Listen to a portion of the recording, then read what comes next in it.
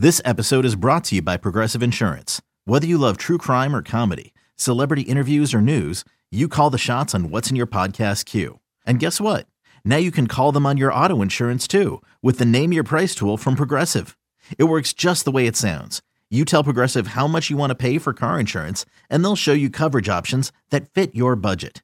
Get your quote today at Progressive.com to join the over 28 million drivers who trust Progressive. Progressive Casualty Insurance Company and Affiliates. Price and coverage match limited by state law.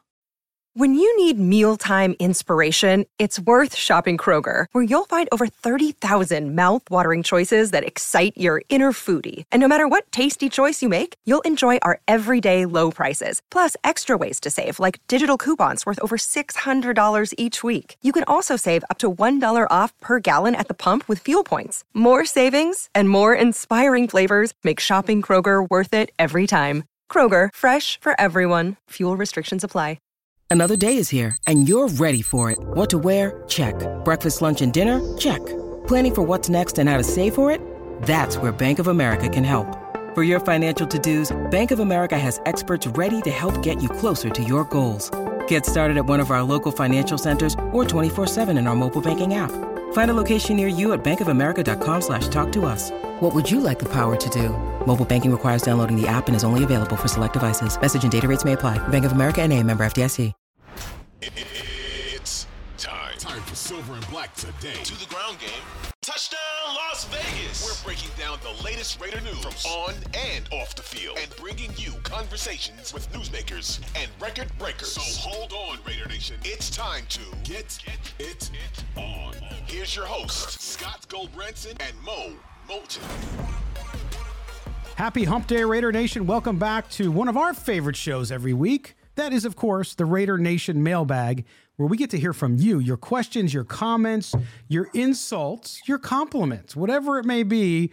We'll take them equally here at Silver and Black today. We are an Odyssey original podcast. Do us a favor, make sure you subscribe to the podcast. If you haven't done so already, just turn on the auto downloads, and then you never have to worry about it again. Every time there's a new show, we'll just pop up there on your phone or in your car.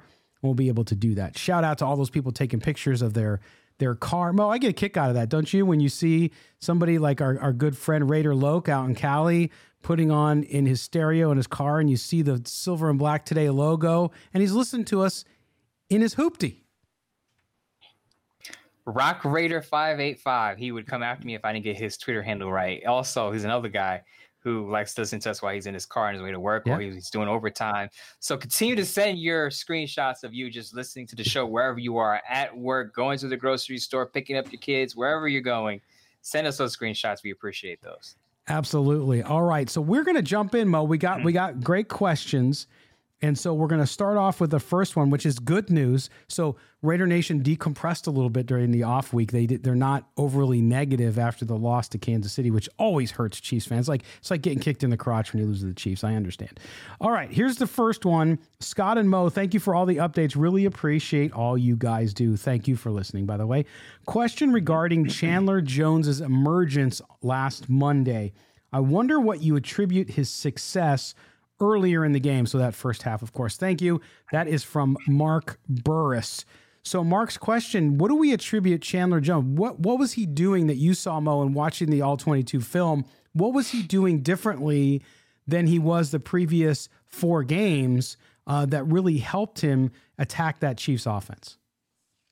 You just said the word attack. He was more aggressive, I thought. And in the first 3 games, I felt like Chandler Jones was more of a contained guy because he wasn't rushing the quarterback at full speed. At times, it looked like he was moving at half speed, as if his job wasn't to go after the quarterback, but to make sure the quarterback doesn't escape to the outside. Now, I know they played against Justin Herbert, who's mobile, Kyler Murray, of course, who ran anyway in the second half, Tannehill, who's mobile, Russell Wilson, who's mobile, Patrick Mahomes, who's mobile. So I understand, like, when you're a defensive end, a lot of fans have to understand when you're a defensive end, your primary job is not always to rush the quarterback. Sometimes it's to make sure the quarterback doesn't burn you for 20 yards on the edge. Now, I will say, when you pay Chandler Jones $17 million per year on a 3-year deal, you're expecting him to run the quarterback. But I think with Patrick Graham, this may be a scheme thing. Patrick Graham may have asserted that his job be to make sure the quarterback doesn't burn us on the outside, because that can hurt us just as much if he's sitting in the pocket picking us apart. Did you see anything in that game? I saw not only the aggressiveness from him, but I saw more aggressiveness and I think some more movement on the inside as well, which made a difference early on. Second half, it seemed like they completely forgot what they did in the first half. But in that first half, I saw Cleve Farrell, which we talked about on yesterday's show, and the fact that he's doing better. I saw a lot more movement. It looked like Patrick Graham was really playing with some different looks there to confuse the Chiefs. Yeah, and we saw it benefit Max Crosby with using Cleve Farrell on some stunts and twists. Mm-hmm. That also helps with your pass rushers but you need an interior guy who's going to demand some attention there to help you out with that. And as I've said on previous shows, Bilal Nichols, 2-year, $11 million deal, $7.1 million guaranteed, hasn't been what we expected. I think if he gets more of a push, you'll see even better from Chandler Jones. But as you said, moving up front does help your edge rushers. Absolutely, it does. Mark Barris, thank you so much for your question. We appreciate that. Also, good to see Chandler Jones get off the milk carton and instead get on the video board with some highlights. All right, our next question comes to us from Lee in Las Vegas. Lee says, look, I'm not asking for Josh McDaniels to get fired, nor do I think he should. But my question is this. Is there any scenario you guys see where Josh McDaniels could be a one-and-done coach? Thanks from Vegas. Take care. And that again is Lee. So Lee in Las Vegas. So I look at it this way, Mo. There's a possibility of anything happening in the world, by the way. So if the Raiders were to go go 6-11, or if they were to go 4-13, if they were only to win 3 games, would that be an indication that the Raiders made a mistake? Could Josh McDaniels be a one and done if it's really, really bad? I don't think it will be, but if it was. I can see 2 scenarios in which Josh McDaniels is fired after the season or before the season ends. One, they find his emails and they find something they don't like in his emails. 2, boy. He would have to lose the locker room. So not only would the Raiders have to. How do you know when he does that though? How do you is that the players, it just spirals? It spirals and the players basically quit. If you remember before the Panthers fired Matt Rule, David Tepper said something. He said it seemed like the players, I'm paraphrasing. Basically, he said the players looked like they weren't giving their all out there. So once the players tune out the head coach and the coaching staff, it's over. You can't come back from that. Once you lose the locker room, there's no coming back from that. So not only would the Raiders have to finish with a very poor record, but he would have to also lose the locker room in order for Mark Davis to go, we got to move on. Because otherwise, you brought him in with Dave Ziegler, and I doubt it's a one and done just because of the record. It has to be something deeper than that for him to say, we can't move on with this coach. Well, and he has to lose Dave Ziegler, right? I mean, these guys are friends. They quote unquote grew up together in the Patriot system. And to me, it would have to be Ziegler's call. I mean, there's no question Mark Davis is letting him make the call. There's no personal connection like there was with Gruden and Davis, right? This is a whole different thing. So if Ziegler lost confidence, to your point, if he lost the locker room, I can see that. But I think they could go 4-13 and still he could be coached, because if they say, hey, listen, we got a top 5 draft pick. We got some things going on here. We're going to get CJ Stroud. We're going to do whatever they decide to do. Then suddenly your fortunes change, right? So I think, Lee, it'll be very difficult to see a scenario where that happens. But Mo, 100%, if you see guys quitting, that means they've quit on their coach, and you got to make a change. You just can't come back from that. So we'll see how that goes. But good question by Lee. We appreciate it. By the way, he asked the question to me the right way. He wasn't being overly negative. He wasn't being a fanboy.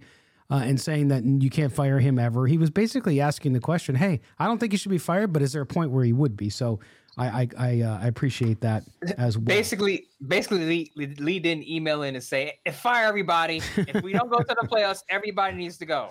I get those emails a lot about me. They said, fire Scott. Let Mo host the show by himself. So anyway, we'll figure that out too. Stop it. but I haven't lost the locker room. So, all right, here we go. This is from our good friend, Gary Harkenreader, who writes in all the time as well. We appreciate it. Send a shout out to him. It's a little bit longer, so I'm going to read through this. He's got some statement, but he's got a scenario here, Mo. I think you'll like this one. And he says, I don't know. He's like, you guys, if you address anything but questions in the mailbag, but questions aren't my style, which I just love that. But I'm thinking about the difference between scheme and play design to take advantage of personnel with the Raiders. Consider the following. Derek Carr's under center. Zamir White, Josh Jacobs in the backfield. Carr vacates position to go wide. Now you're in the Wildcat. Defense has to use a timeout. This time Carr stays under center. Defense is still in conflict. Depending on down and distance, Carr can play fake, pitch, handoff, or still go with a Wildcat play. The point is, it's vital to put the defense in conflict. The Chiefs do this with motion. If you just think of the multitude of plays you could run from a White and Jacobs dual backfield. I'd love the OC with this offense. I don't need the defense to be great. I just need to put a defense in the position to do the best they can. Thanks for your time, Gary. So what about Gary's scenario? You know, he's doing some scenarios there, which I love because, Mo, since July, you and I have been talking about the strength of this running back room, and Josh Jacobs doing an amazing job. You know, kudos to him. And we talked about it before, and we talked about it yesterday. But Zamir White's been underutilized in my opinion. What about a two-back set? Is there and using Derek Carr like Gary says? It's funny he brings that up because before the season started, I did some research on Josh McDaniels' tendencies with the Patriots.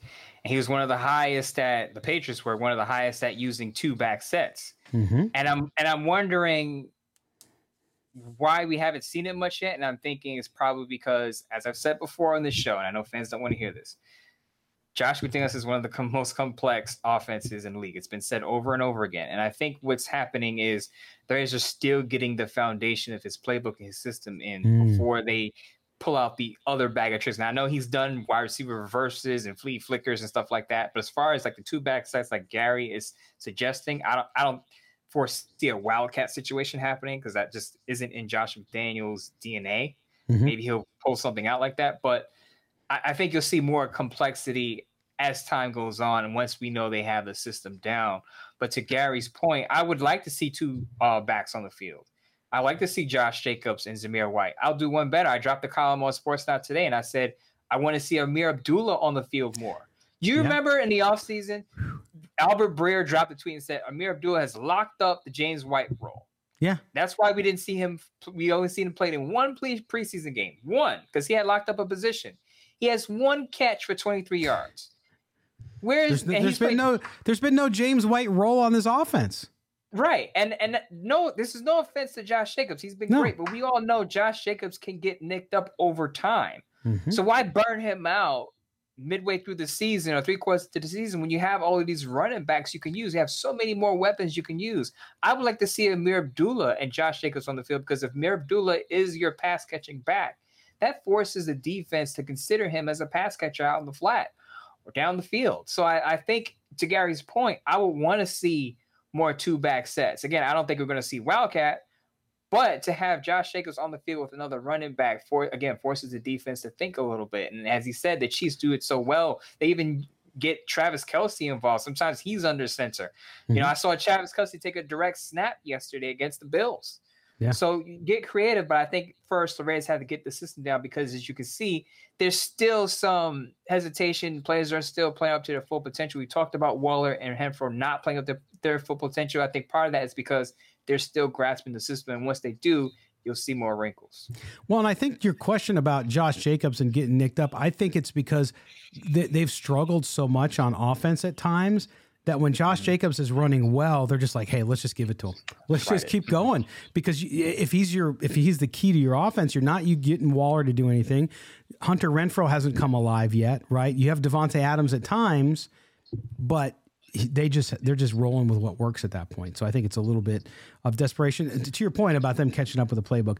But Gary, great question. We certainly appreciate it, man. That was a good one. We're going to take our first break here on the Raider Nation Mailbag show for this Wednesday on Silver and Black Today, an Odyssey Original Podcast. When we come back, we'll get to the rest of your questions and comments. And then in the third segment, we will have our lightning round. So don't go anywhere. You're listening to Silver and Black today. He is Mo. I am Scott. We are talking nothing but Raiders football. Don't go anywhere.